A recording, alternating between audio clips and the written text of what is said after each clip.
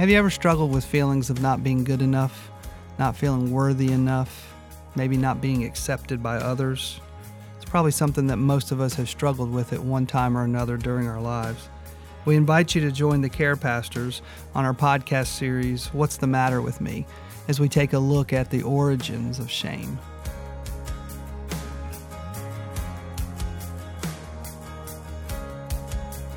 Hey everybody, welcome back to the Care Ministries podcast from Brookwood Church Ministries, and we are happy to be with you again. My name is Josh Masters. I'm one of the associate care pastors here at Brookwood Church, and I'm here with three other fine gentlemen, my two co-hosts, Gene Beckner. You want to say hello? Say hello.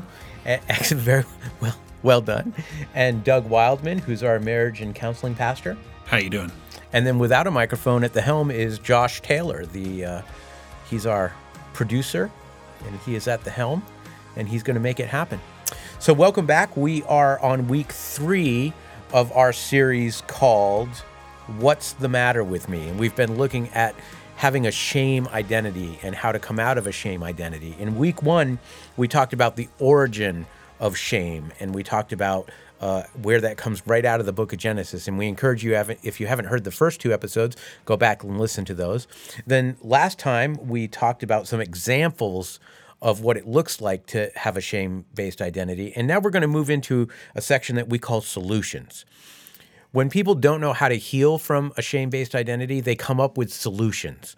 And they may not do that intellectually, they may not do that consciously, but they have ways of coping with the shame that's in them. So over the next couple of weeks, we're going to look at ways that people cope with their shame and the solutions that they come up with. This week, we want to focus on denial. That's probably one of the most common solutions people have for shame. They go into a place of denial. And we want to look at 3 sort of ways that manifests itself. And the first one is blaming others. When we have so much shame on ourselves and we have a shame identity, we have to push it down sometimes. And in order to not acknowledge it, we can't take responsibility for the things going on in our lives and how we feel. So that results in us blaming everyone else for anything that goes wrong because we can't take on one more thing in our subconscious.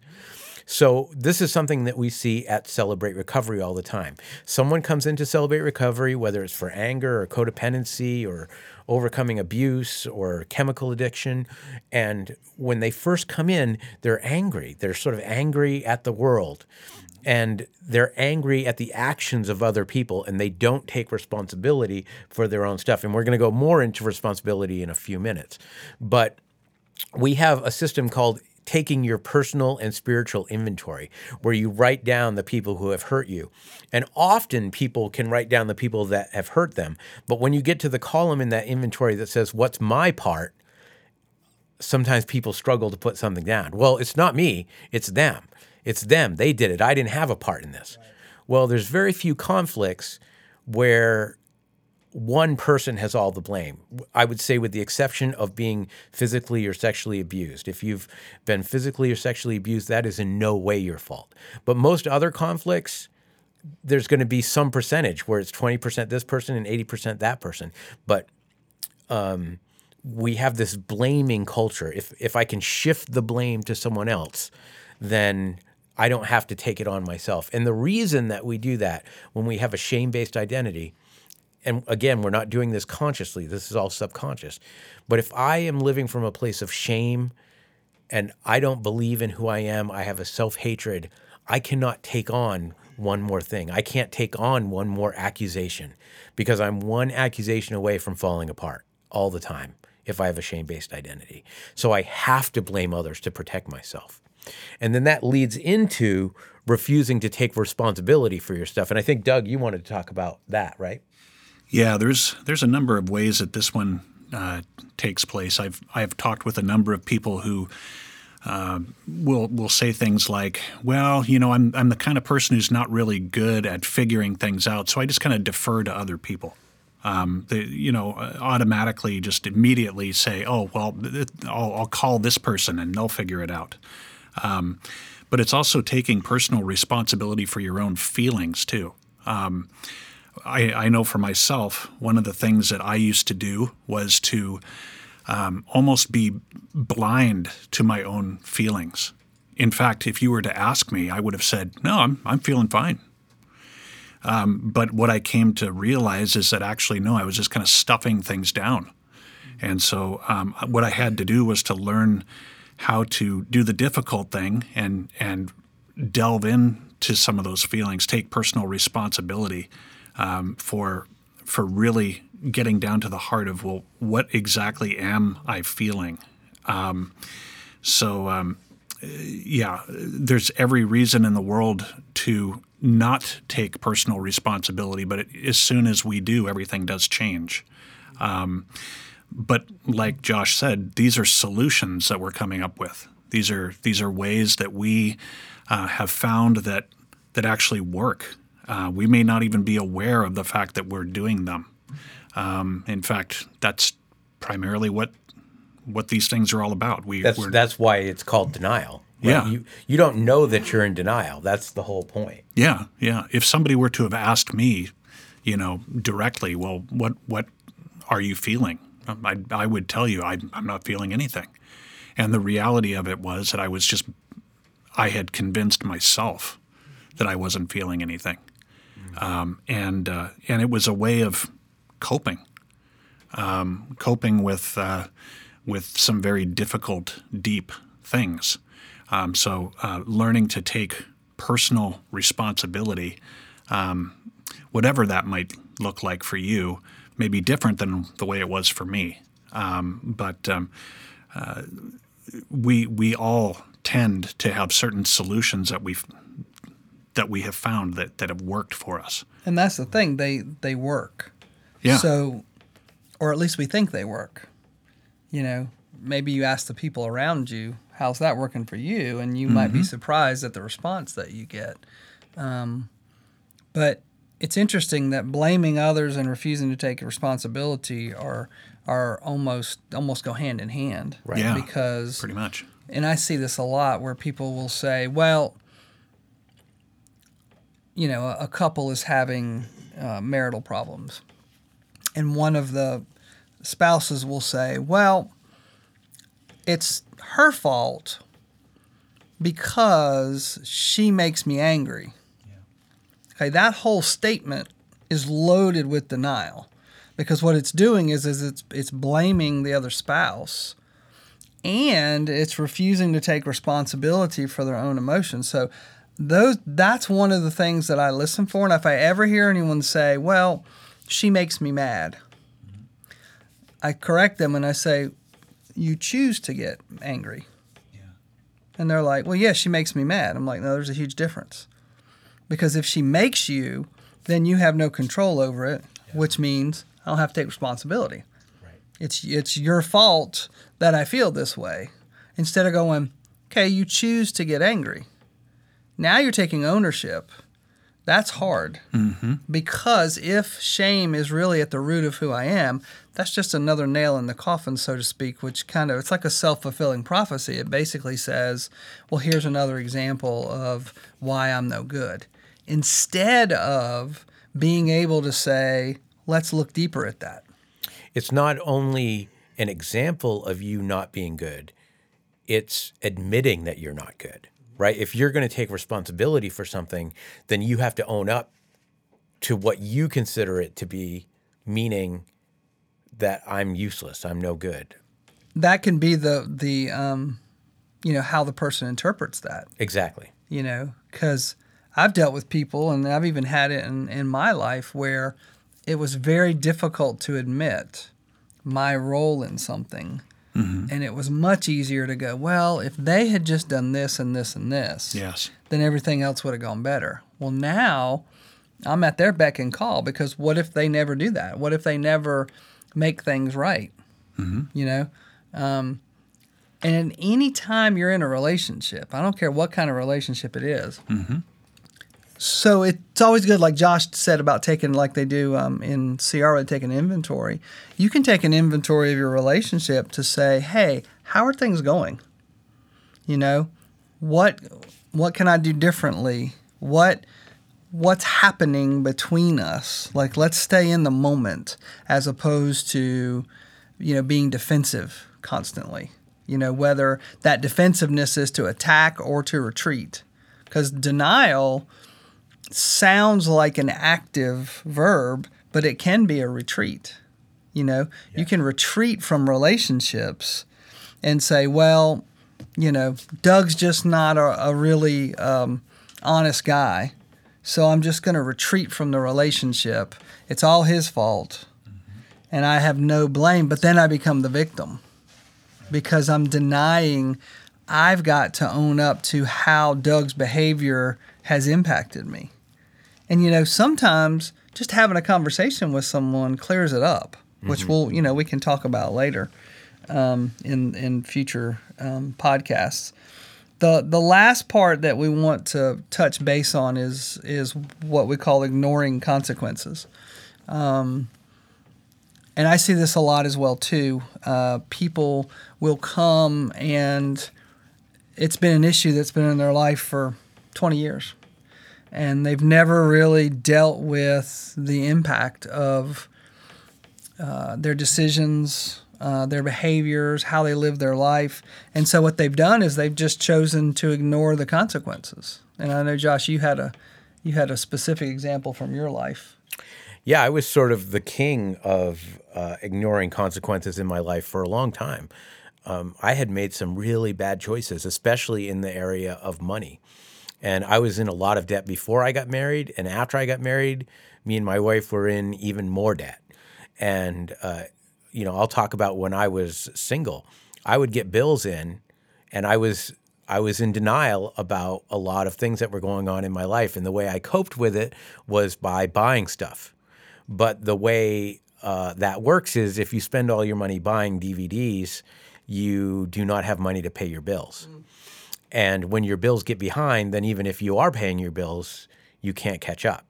And so it got to the point where bills would come in, I would see that red envelope, or I'd see any business address in the return part of the envelope, and I would stuff it in a grocery bag and put it in a closet.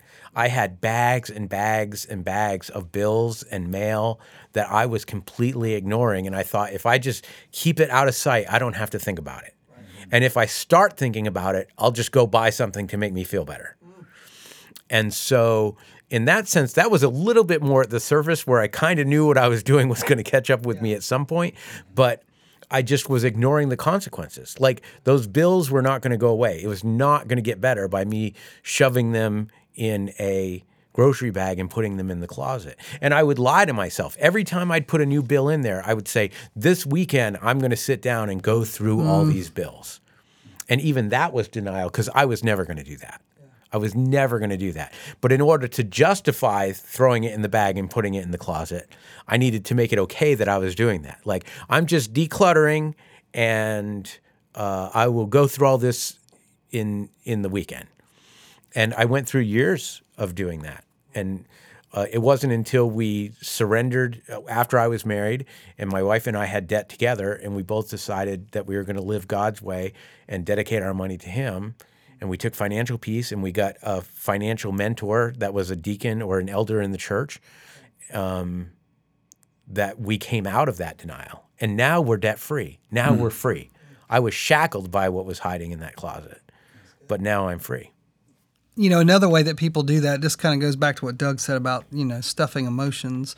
So, like, folks who have anger issues, first of all, they kind of deny that they even have an anger issue, and they'll blame others. You make me this way. But then when they unleash on their kids or their spouse, they don't pay attention to the countenance of their wife or husband or kids or friends when they do it.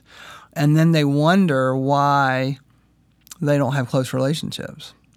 And so what's happened is it's a vicious cycle, because if you ignore the consequences of your behavior and then you put it off on the other person, it just keeps going. It will never stop, because then I keep blaming you.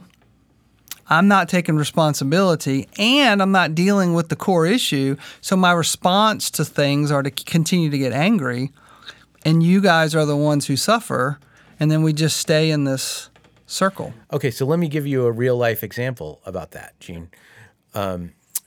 in the past, I've seen many times where there's addiction in a family, and someone will be reaching out for help for a family member who's in addiction of any kind, but that person doesn't want help.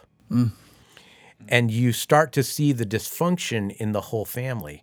And then when you challenge the person who you're talking to, saying, how can we take steps to heal the rest of the family since this person doesn't want help?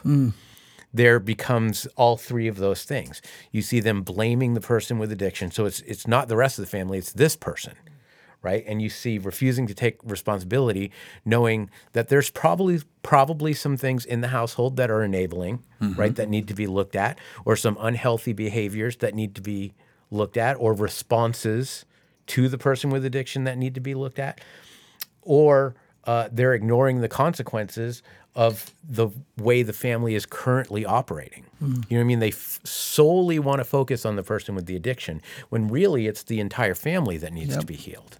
And it's that old mindset of, we don't talk about our business. We'll handle it in-house, in our home. And I mean, how many times have you guys heard someone say, they come for help and they're like, I was told never to talk about this. Right. Oh, all the time. Yeah. But Josh, like you guys say a lot of times in CR, you're as sick as your secrets. Right. It's, this idea of this is how we deal with it. And so what happens is, it's a great example, is all three of those components of denial viciously intertwine with each other, almost like vines that are hard to separate and pull apart because they're all so connected. Because now the good thing is, and we'll get into this in a couple of weeks, is Christ will unravel that if we'll let him. Yes. But it can be very painful because we have to kind of come to the end of ourselves, and we have to come to the realization that we have been in denial. And if I have shame as my identity, admitting that I've made a mistake is very hard because it hits at the core of me. If my core is Christ, then I realize, well, that's the reason I need a Savior.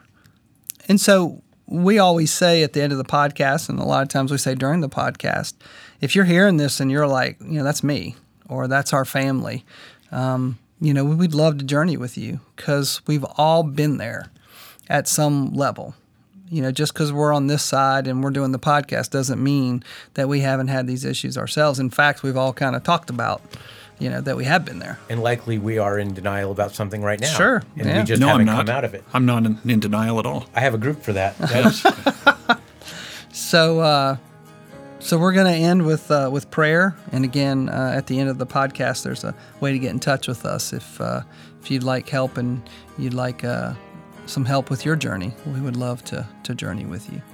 So let's pray. God, we do thank you for just the opportunity to speak about this issue of denial. And Lord, I pray that you will help us to, Lord, come to the end of ourselves and to allow you to have your rightful place in our hearts and in our lives.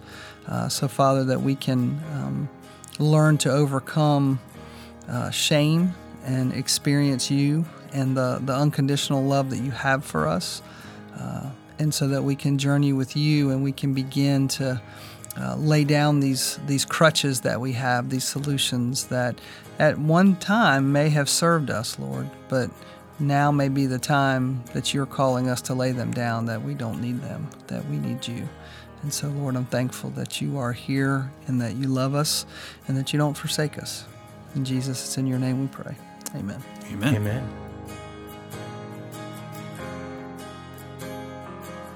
Thank you for joining us. If we can be an encouragement for you in your prayer life, or if you'd just like to connect with us at Brookwood Care Ministries, you can do so by calling us at 864-688-8355, or you can visit our website, brookwoodchurch.org/care.